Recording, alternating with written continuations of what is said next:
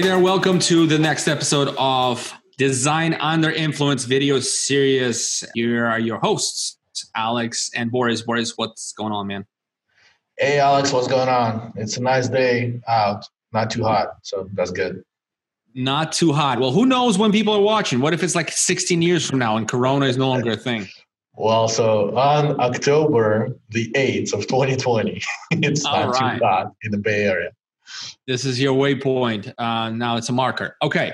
Today we're talking about a subject that's near and dear to all of us business owners, all of us who take any kind of leadership role in the business. And the subject is very simple, and we've all heard it 100% of the times, guaranteed. The subject is, hey, my IT guy tells me we cannot do this. Boris, you want to open that up a little bit, and you're the IT guy. So how do you feel about that? Well, I'll tell you what. That was kind of my attitude maybe 15, I'd say it was 15 or even 16 years ago. That was kind of my attitude, having already experienced for about 10 years and kind of thinking that I knew everything there is to know about IT.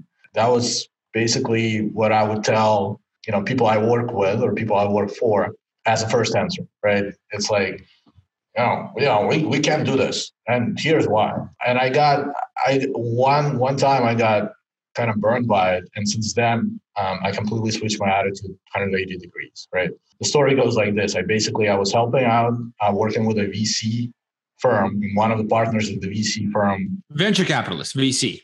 Yes, venture capital, exactly. And these are people who are not used to no at all, right? They have a lot of money. They're not used to no. He basically asked me a couple of questions of how to do certain things on his laptop. And at that point, I basically told him, oh, no, there's no way we can do this. So when I got back to the office, I was working for a consulting firm at that time. When I got back to the office, I got a call from my manager who said, this VC firm does not want to work with you anymore. Don't go to their office tomorrow.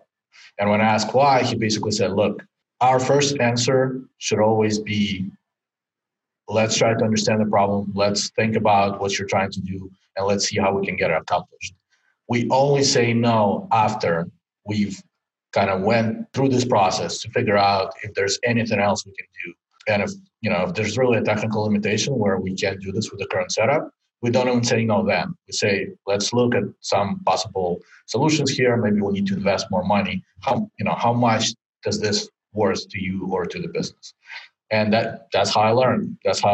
But a lot of IT people that we've worked with through the years, internal IT, when I come in and being a consultant, there has been a few that still have that attitude of, we've always done it this way, so we're not going to change, which is not a great attitude to have for any business. Well, especially if we're talking about technology being your competitive advantage. How do you balance? And you and I always have these conversations, and you've been on other podcasts. You've been invited to multiple interviews on the subject, specifically now during the coronavirus stuff. Is like the security and safety. And like you mentioned, think of every email being bad. We'll come back to this, but every email being bad and sort of you only open it if you know someone. You yourself brought up some really good points. Like, hey, if you're doing some business development, what if it's from a prospective client? Like there's a balance here somewhere.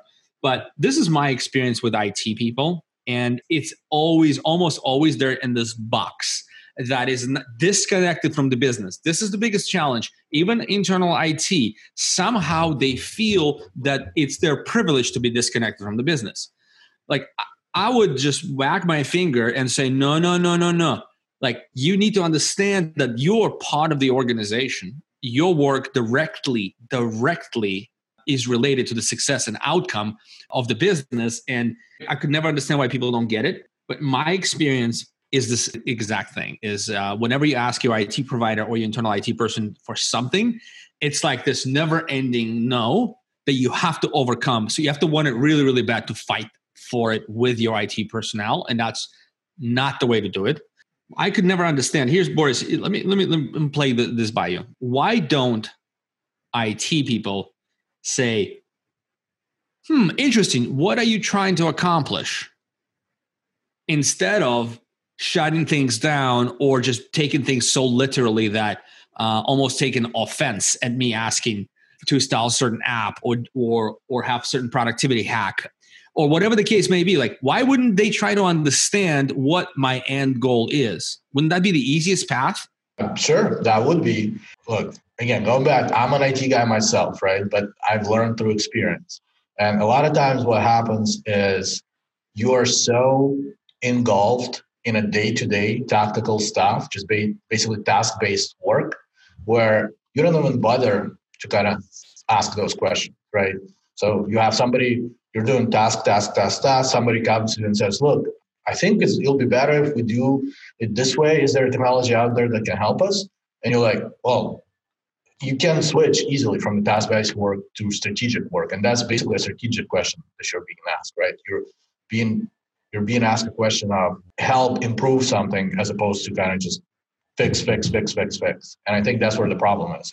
It's that. In addition, it's protecting your domain, right? So protecting what you have invested so much time into building, and kind of a lot of IT people, especially if it's a single person running an IT department, feel that this is their baby, right? So making changes to it is no, we can't do that, right? So that's part of it too. And, maybe in some cases, even job security, right? If we keep it the way it is and nobody really knows what this is, I'm the only guy who knows it, then, my job is secure. Like I had an experience with that where one of the clients we work with, they were running some like old free Unix system for their file server, and all the users they would constantly complain because it was slow and they couldn't take advantage of all the features that they had on their laptops. They were using Windows laptops, so it wasn't fully compatible. But the IT guy wouldn't do anything because he knew the system, and he also knew that if you went with a more generic system like Windows, Microsoft system, then there'd be an easy way, if he messes up, to find somebody else who can support the system. Okay. Well, this is, it brings me to my next topic of exploration within this particular cast. Why do you think what I see most IT support companies are sort of generalists? They're not specialists. They're not industry specific. Like Arc IT, let's just be, well, full disclosure, Arc IT, man, we only work with architecture, design, and engineering firms. Like so you've picked that as a focus, and you've been like disciplined. I mean, yeah, there's some clients that fall around that category, but a lot of them most of them, and everyone that you're targeting are in that category. That way you can support different aspects of their business more strategically. Okay. But why do you think other IT firms are sort of generalists? That's a really tough question, Alex. As I give it more thought, and as I've given it some thought, I always think that, well, I guess is they just feel that focusing on a single industry, may impact. Sorry? Limits their customer pool, their available customer pool? Yeah, exactly. So limits their customer pool, also may impact their business down the line. What happens if just that industry has a downturn, right? Then they're pretty much, in a bad spot. I think that's kind of one of the reasons. But another reason is it's easier to run the business that way. And what I mean is it's easier to just solve basic computer problems, solve basic networking issues, solve basic server problems, than to provide a valid business advice, right? And that's what we want to do, is we want to understand the business so much that we can be a business partner to our clients and provide valid business advice, not just fix, when my printer breaks or my computer can't boot up. That's part of it. But to me, the biggest value is having the business conversations and strategic conversations. Like we talked about, can we do this? Yes, we can. Here, what are the risks, and here, what it's gonna cost you.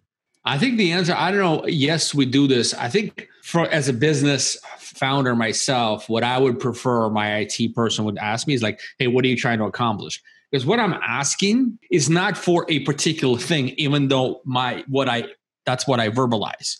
What I'm asking for is a path to an outcome I'm looking for. My IT person needs to be interested in that outcome. We need to co-create that outcome. I'm willing to do that for sure. Hearing no sucks. Hearing yes, also not that good, because guess what? Now you potentially I'm putting my business in jeopardy without knowing all the answers. I mean, does that make sense? Like, so yes is bad and no is bad. Right. It's about having a dialogue, right? And you're right. Asking why we're trying to do something is probably the most important next step, so that both people that are having the dialogue understand that they're talking about the same thing. And the solution may be completely different than what you, the business owner, originally thought, right? So we need to implement this. The next question should be, why do you feel that this needs to be implemented? What are we trying to achieve in the business? And then, okay, now that we understand what we're trying to achieve, here's a few possible solutions that we can choose from. And here are, all the pluses and minuses of both. And by the way, here's the financial statement for that too, because, one solution can cost you a lot more than the other one, but it could be more beneficial to the business in the long run. So yes, having that dialogue is very important. Okay. So could you paint a picture for our listeners for an ideal relationship between their IT provider and themselves, whether it's internal or external? Like, what's some of the things to look out for? How would they interview people, or how would they review their existing relationships without being like, I don't want to be self-promotional here at all. Like, that's not the point here. But like, look, we're trying to solve a complicated issue with this business. How would people go about solving that issue on their own, given their existing resources, or, just give us a little bit of a insight? Well, I think one of the major points is what we've just talked about in the previous question, right? Is your IT provider willing to have a dialogue? I think that's the most important thing. And I think that's what separates technology's success partners and, your true business partners and business consultants from just your basic IT guy who will just, again, mostly focus on fixing the tactical issues. And look, many businesses think that they don't need, the full business consultant and the strategic partnership, which is fine too. Like these days, calm now. Go ahead. I'm sorry. It's just no. I'm in this position. I'm laughing out loud because if I don't think I don't need a technical strategic partner, like I might as well start making succession plan for my business, or, hopefully it'll be a business soon. Well, and you're right. But I mean, there's still, we both know that there's still a few people out there that think that they are the only ones who know what's good for their business, and which is fine. Look, a business owner, I'm a business owner. It's my baby. I think I'm the only one who knows what's good for my business. But at the same time, I will always look for opportunities to improve and will ask, my partners and my consultants for feedback and opportunities to improve, right? So I think it's about the mindset for the business owner, making sure that, they're always open to avenues for improvement. But I think going back to your question in terms of ideal relationship, so yeah, having a dialogue would be number one. Number two for me is, now that we focused on some of the strategic, we need to go back to the tactical. Make sure that you're actually getting response, right, from your partner, your provider, right, and timely response. So if it's a critical issue that needs to be fixed right away, for example, then, it's tactical. All the strategy response can go out the window, right? If you can't execute on the battlefield and in the time and win the battle to continue your campaign, continue your, your growth and success of the business, then I get it. Yeah, it's like all that strategy is like just lip service. Exactly. Again, to me, the three keys are being strategic, being responsive, and being proactive. And by proactive I mean always look for ways to improve. Always as an IT company, always talk to your clients about possible ways to improve and make things better, right? Reach out, be the first to reach out. Don't always wait for the customer to come in with questions. So what sort of, let's unpack the proactive part a little bit. And I want to actually circle back and finish out on cost, because I think that's an important subject, because there's people listening right now, they're like, yeah, Boris, that's very nice, but it's going to cost major dinero to have, a strategic, both strategic and tactical partner in IT execution. But anyway, let's come back to unpack the proactive point. What should they expect? What in ideal relationship, how that proactive works? Because I don't want my IT guy to call me every day and be proactive about selling me crap. Well, no, right. Proactive actually means that all your systems are being proactively checked and managed and monitored. right, for any issues that may happen without you knowing. So that would be step one. Step two, proactive in, helping realize additional opportunities for improvement. And that's basically having, monthly or quarterly conversations about what can be done going forward with the current IT systems, and also having a roadmap that can be adjusted during those meetings as well for moving the business forward. Gotcha. Okay, very good. So let's come back and circle back and finish this out at cost structure. Or cost aspect. This sounds really, really good to have a partner like this.